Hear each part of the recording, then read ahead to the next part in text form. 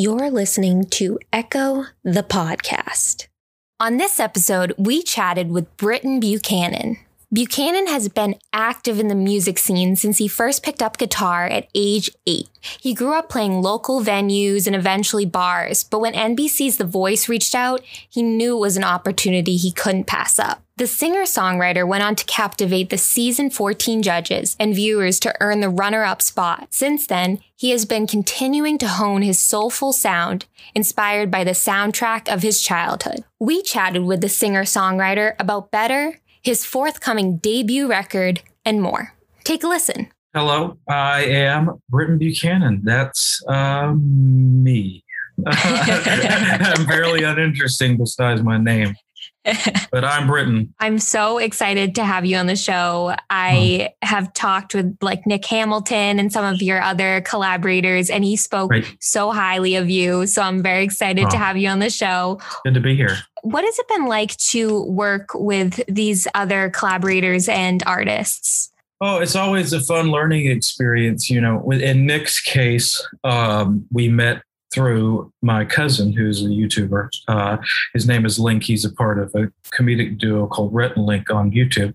Sure. And Nick is a big fan of Rhett and Link and was on their show. And I am a big fan of horror films. I have a bookcase full of horror films behind me. And I grew up on watching horror movies. I saw the original Nightmare on Elm Street when I was 9, way too young. And it just scared me so much. And it just started this addiction. So I was watching these really old horror movies for a while. My favorite book is It. I've collected all these different covers, all the different cover art for the book from the first edition to the newest edition. So I have so many copies of this book. And I was like, Link, you know this kid, he's been on your show. We should go to the premiere of It too. And Link was like, all right, I'll see what I can make happen. And he got us tickets. We went and we're sitting in our row all nice and quiet and everything. And I just turned around to look at the crowd because I'd never been to a movie premiere before. And Nick was sitting down. He was like, oh, hey, Britton. And I was like, oh my God, how does this person know who I am? And then we talked at the after party and decided, we were like, oh, let's stay in touch. And then he moved here to Los Angeles, and we were like, let's get together and write some songs. What's the worst that could happen? And that's how we met. And it was just always so fun working with him. And he's just a great guy, a phenomenal dude. And collaborations are always so fun. Well, they can be. Sometimes it's tedious, but with Nick, it's always very fun. Is there, I assume there is, but is the process of writing different for you when you're collaborating versus when you're writing by yourself? Sure. I think,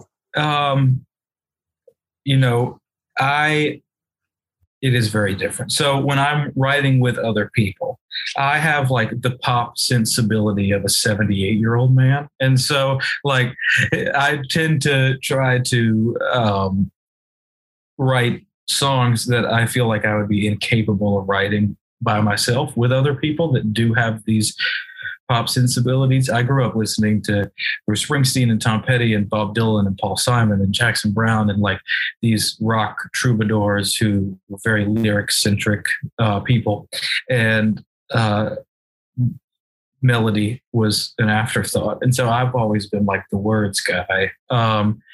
And so when I'm alone, I'll write these folk ballads that sometimes will go on for 8 minutes and you want to just die by the end of them. And when I'm with other people, I try to write some, poppier, shorter songs that people will actually want to listen to and still have a good time by the time they're over. And so I think those are the fundamentally different approaches to coming into a session with somebody else. I always know that I'm going to leave with a song that I probably couldn't have possibly written by myself. And then when I'm alone, I'm not worried about throwing lyrics out that may be too adventurous or too wordy or whatever, because I just have to answer to myself. And I'm always like, yes, that's good. Pat yourself on the back. That's a good line. What draws you to that classic sound? Oh, well, my dad whose favorite is Bruce Springsteen. And so I was listening to Springsteen, when I was coming home after being born. And my dad and I have a very funny relationship because we like to argue a bunch. We used to. As I've gotten older and I moved away, we get along much better. But we're the same person, so we kind of reflect each other's dislikes and likes to each other. And so what gets on my nerves about him is what gets on his nerves about me. And so Bruce was always had a very complicated relationship with his dad, and he makes the point about, the things that we love and things that we're so enraptured with that we don't feel we receive the same attention back. We tend to emulate those kind of things, is his point. And I'm assuming that my love for my father's music would come out of the many days and nights we spent arguing with each other. And my dad is great. I mean, like my dad sacrificed a lot to let me be a musician at a very early age, and always bought us sound equipment and guitars, and lugged us around in our 2005 Honda Odyssey to gigs and everything. And I guess I've always wanted to be like my dad. So I was like, if dad likes this, I do. And then I just fell in love with it. And then the other end of the spectrum is soul music, which is my mom's thing. It was always on her beach playlist, like Jackie Wilson and Marvin Gaye and all of those kind of people. And so those are what informed me. And they both came from my parents and are familial bonds, albeit, complicated, sometimes fun, sometimes angry. They all came out of that. I can definitely hear, especially like the Bruce Springsteen influence, especially when you were talking about being able to kind of throw out these different types of lyrics where Bruce is very creative with his songwriting. So I can definitely see like your inspiration there. Yeah. And speaking of like musical inspirations and mentors, you were on season 14 of The Voice. You were on Team Alicia Keys. What was it like to have her as a mentor? So she is everything you would anticipate her being, and then more. And I've always said this, that, she's so like philosophical and wise and one with everything that like, you feel like it's like Aristotle and Socrates and Alicia Keys. It just feels like she's like this Greek philosopher that just was displaced in the wrong time period. And so spiritually, it's a very invigorating thing to be around somebody like Alicia Keys, because she's just so calm and at peace, and it, by a byproduct of being near her, you feel also so calm and at peace. And it quickly became like a relationship where it wasn't, oh my God, it's Alicia Keys, and I'm here with her, because we've spent so much time together. We had so many rehearsals together, albeit whether she was just sitting there and, listening and then giving notes, or like one rehearsal, it was just no band and her on the piano and me on the guitar. And we did 2 duets on the show. And she was very gracious and helped me make a record when I was still playing rock music. We made a rock record with the band from The Voice, and she sang backup on some songs. This will never see the light of day because I've moved on in a different direction. But she is the nicest and kindest person. She bought me a guitar. Wow. Like a 1969 all original Fender Telecaster. She just was like, "This is yours." And I was like, "Oh my God, how did I get so lucky?" And so she's just what you need her to be and what you want her to be, because the role that she fits in with you. And she's phenomenal. You must have been so excited with the old guitar, especially with your love of old music. Well, with Springsteen too, like I had a Telecaster at the time. It was a 2013. I still have it. It's just not in California. That looked like Bruce's and that I always played. And then like the Telecaster is the important part of Springsteen's thing. Like that's the only electric guitar he plays on stage. And so I've always loved Telecasters. So the fact that this is a 1969. Every part is original. The pickups, the knobs, the tuners, everything is original, and it's in beautiful shape. It's like, oh my God, how did I get this great gift from you? What did I do to deserve this? And so I love playing it. I just pulled it out of the closet the other day and was messing around on it. And I was like, oh, I feel like I haven't played electric guitar in a year since we all got locked inside. Yeah. What a cool gift. And also you mentioned too, how like philosophical she is. Mm-hmm. Did she give you any advice that you still carry with you or it still sticks with you today? Yes, the big one. And I don't know if she got this from somewhere else or if she came up with this. If she came up with this, she should put it on a t-shirt and start selling it because it's amazing. She always said, don't quit your daydream. Don't quit your daydream. And I was like, that's a good one. That's a good one. I want a t-shirt with that. Exactly. Don't quit your daydream is phenomenal. She should license it and make millions of dollars off these t-shirts. Don't quit your daydream. That's amazing. So good. And was music always something that was your dream?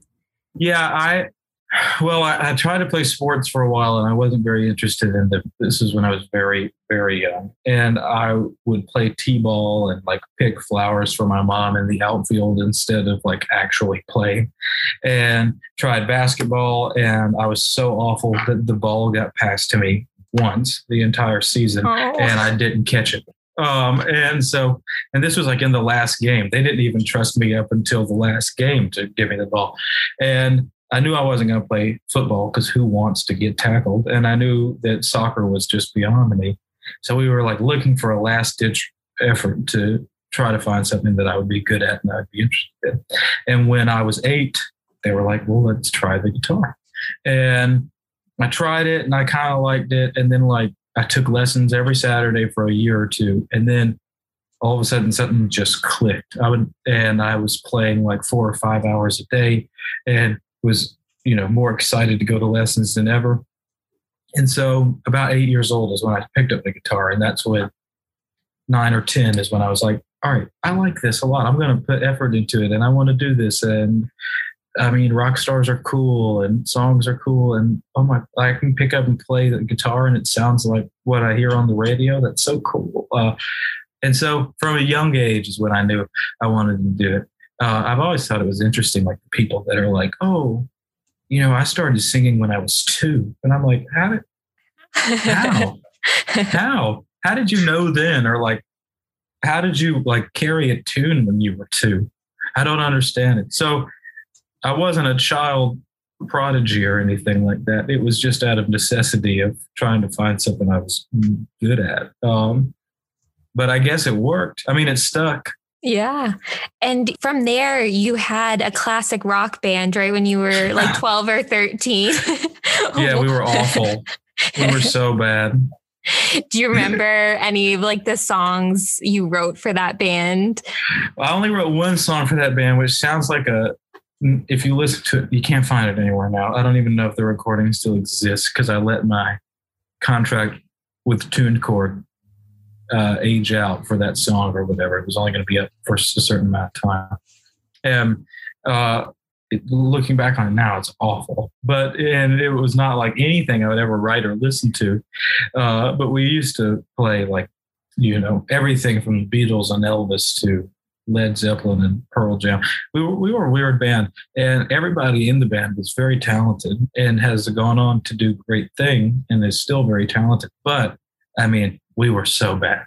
And looking back on it, I'm like, oh my God, we didn't know what we were doing. We were like playing shows and not miking our amps and just miking the drums. And like all you could hear in the old videos is just the drums and me screaming because I didn't know how to sing with a band. And we were so bad. Oh God, we were awful. I sometimes think about it. I'm like, oh, wasn't that great to be that bad and just so shameless about it? We were just like, yeah, we're going to play here next weekend. You guys should come. I think that's the best part about being a kid, where you like are shameless about like everything. You're just like, whatever. I'm just going to be myself. It's amazing that we're always at our most shameless when we should have shame. And then we're always the most reserved and self-conscious when we should be confident and, capable.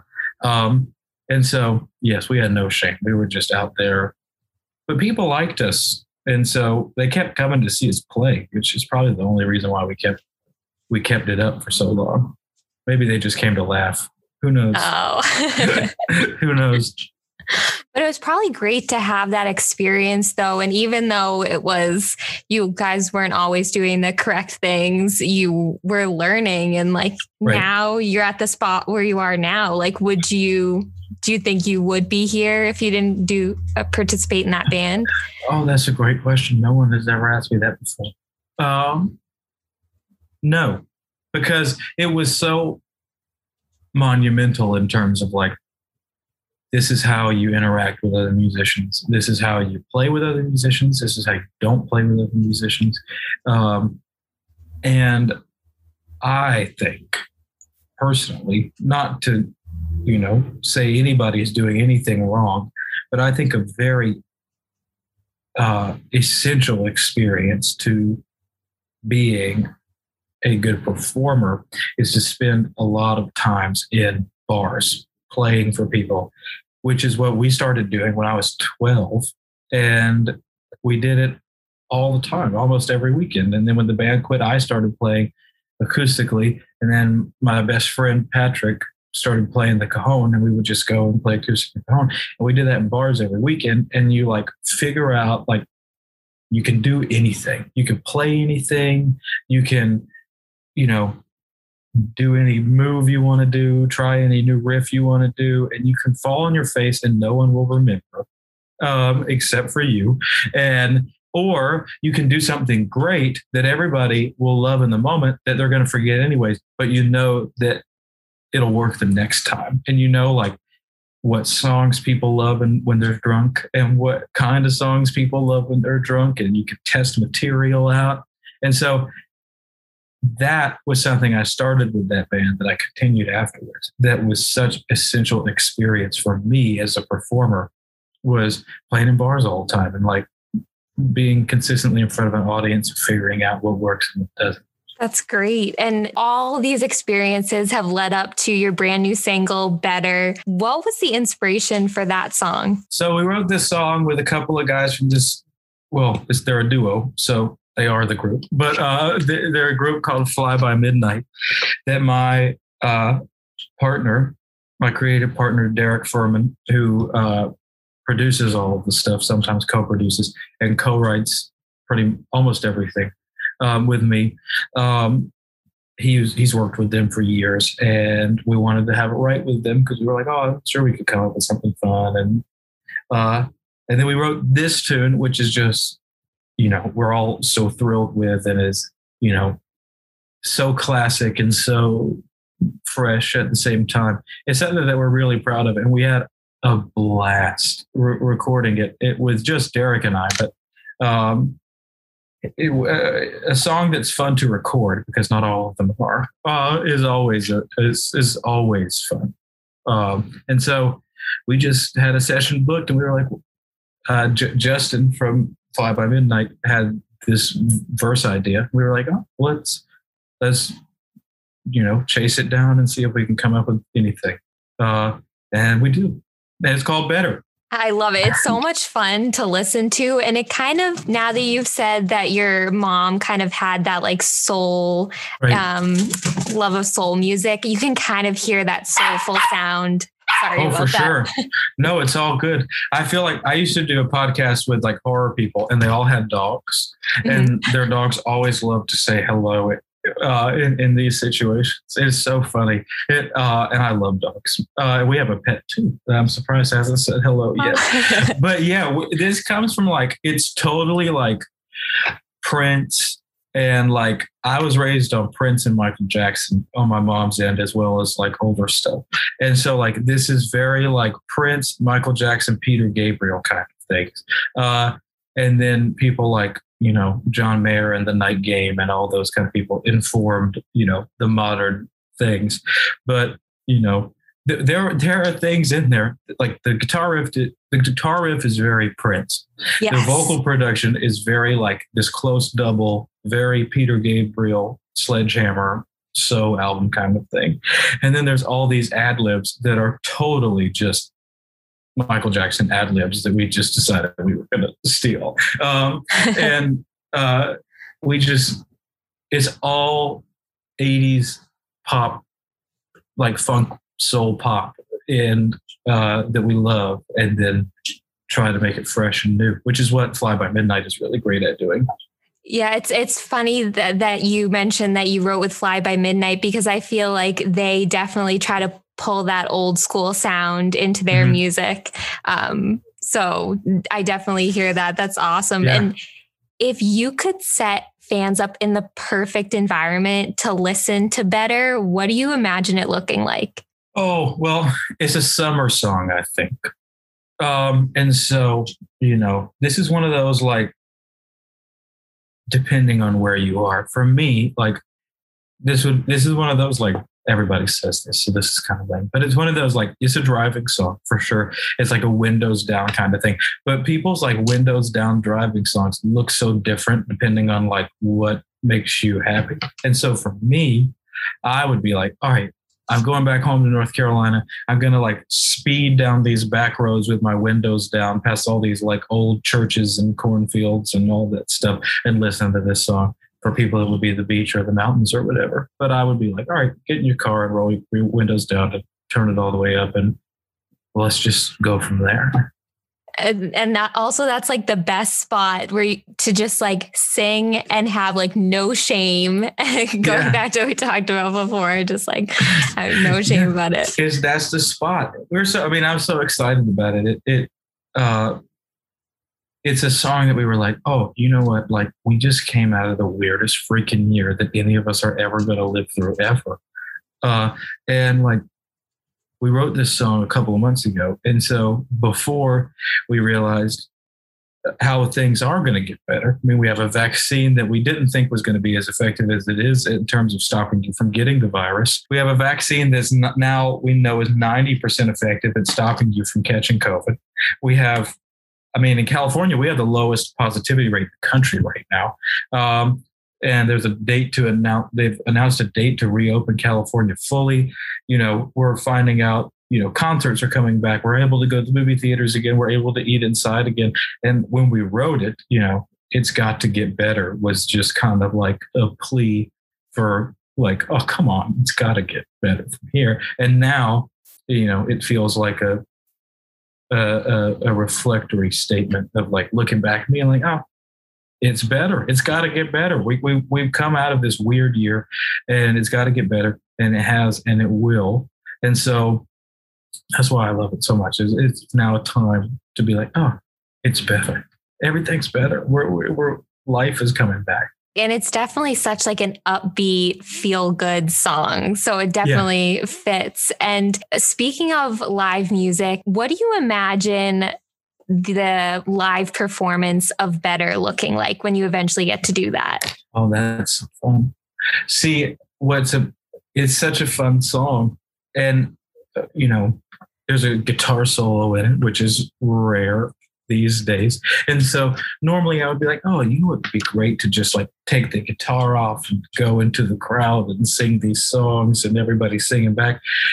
And then there's that damn guitar solo in the middle of it that I can't take the guitar off for. So I don't know what the live performance looks like. I did a performance on The Voice called Good Lovin'. It's a song called Good Lovin', an old song from the 50s, 60s. And it was just so much fun. And I had a blast, and I'm like, oh, it'll probably feel like that. Just running around, just having fun. A nice little pinstripe suit. That sounds awesome. When you're kind of reminds me of the scene in Back to the Future with Marty McFly, just like the Be Good kind of scene. Yeah. Just having it's either going to look like that or it's going to look like the earlier scene when he's playing for the school talent show and they're just like, this is a little loud, like that kind of thing. It's going to be one of the two of those, but we'll have to find out which one it is. That's awesome. And you are also working on your debut album as well. Yeah. What can fans expect from that? Well, we're going down. We put out 3 singles already, and then Better's coming out. We've got 2 more. And so, thematically and sonically, we're just kind of setting up the theme. We're planning on having between 4 to 6 new songs as well on this record. So plenty of material left to go. And, we just wanted to make something honest and something fun, something universal. It's no one independently. Our goal was, let's do something that people aren't doing right now. Like, what could that be? It's a single driven market. A lot of people are just releasing a song a month, and, there may be an EP, there may be a record, maybe not. It's largely just a single driven market. How can we set ourselves apart? Oh, well, I like these old people who place so much emphasis on making cohesive records and making records that tell stories and like track listing and making sure everything is perfect and the album was an art form. Well, maybe we could try that. And be like, in this single driven market, let's put out an album. No one else is, trying to do that on a widespread level. So let's just put out a record. And so that was our idea. So something hopefully different than the routine of just single to single. I'm hoping that people will find the work as a whole very cohesive and joyful and yeah, I'm just excited to be putting out a record. I know everybody, when we were on a trial periods with managers, was always saying, "Oh, no, there's not going to be much interest in a Britton Buchanan record. We just have to put out a bunch of singles and work our way up and up and up and up and up and up." And so to have somebody like Derek, who being a creative partner, who's just saying, let's just go for it. Like, we don't have a manager right now. We don't have a publicist right now, a publisher. We don't have any of these kind of things. I'm completely free to do whatever I want to do. So let's just do it. Why not just go for it? Yeah. And so that's what fans can expect is 2 people who just woke up one day in October and was like, how about we just make a record? So, and then just decided to jump off the cliff and free fall. So that's exactly what you can expect. Is 2 people free falling off a cliff. That sounds awesome. Do you plan to put it out on vinyl at all with the old? Yes, we just were talking about that. Actually, we were like, oh, let's put it out on vinyl. We'll put it out on CD. And we were thinking of adding like these like interludes and, bits and pieces of like instrumental interludes in between songs that you wouldn't listen to on a digital version. You could only hear by getting a physical copy. So we're like tossing around different ideas. Yeah, we want to put it on vinyl, if solely for the vanity, like, oh, I have a record on vinyl, ha ha ha ha kind of thing. Yeah. So yes, we want to put it on vinyl. I think Better would sound amazing with that like crackle of the vinyl too. See, like, we think the same. So good.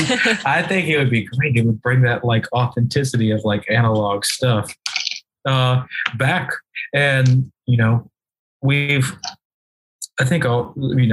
a couple of songs that I would just love to hear with that crackle in the background and like, the distinct sound of putting a needle on a record and letting it spin. It's just very magical, and you have no choice but to sit down and listen to it from start to finish, which is the goal. So hopefully people can also expect to want to listen to it from start to finish. If not, then we should make a better album. Oh, I'm sure they'll love it. So kind of going back to what we talked about with Alicia about her being philosophical, I'm wondering, do you have a quote that you either go by or you've made up that you want to echo out to the world? Yes. So before every performance of The Voice, I don't have any tattoos. So I would always write on my arm this quote from a Springsteen song called Land of Hope and Dreams.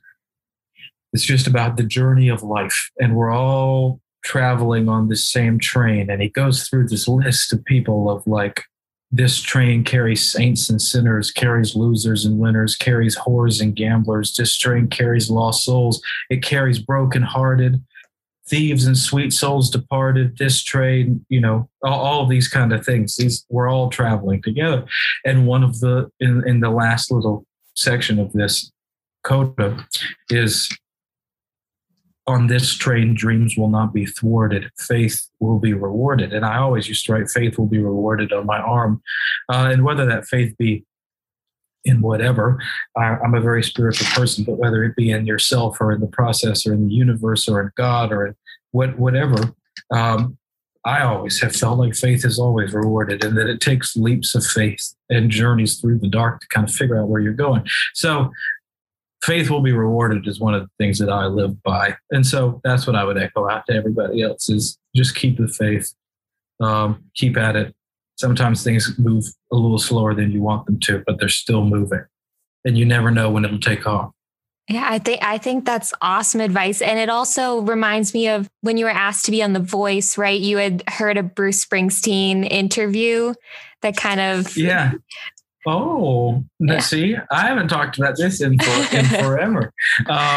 Right, the day before I was asked, I totally had forgotten about this. The day before I was asked to be on The Voice, I was listening to, I believe it was a discussion between Bruce Springsteen and Tom Hanks on East Street Radio.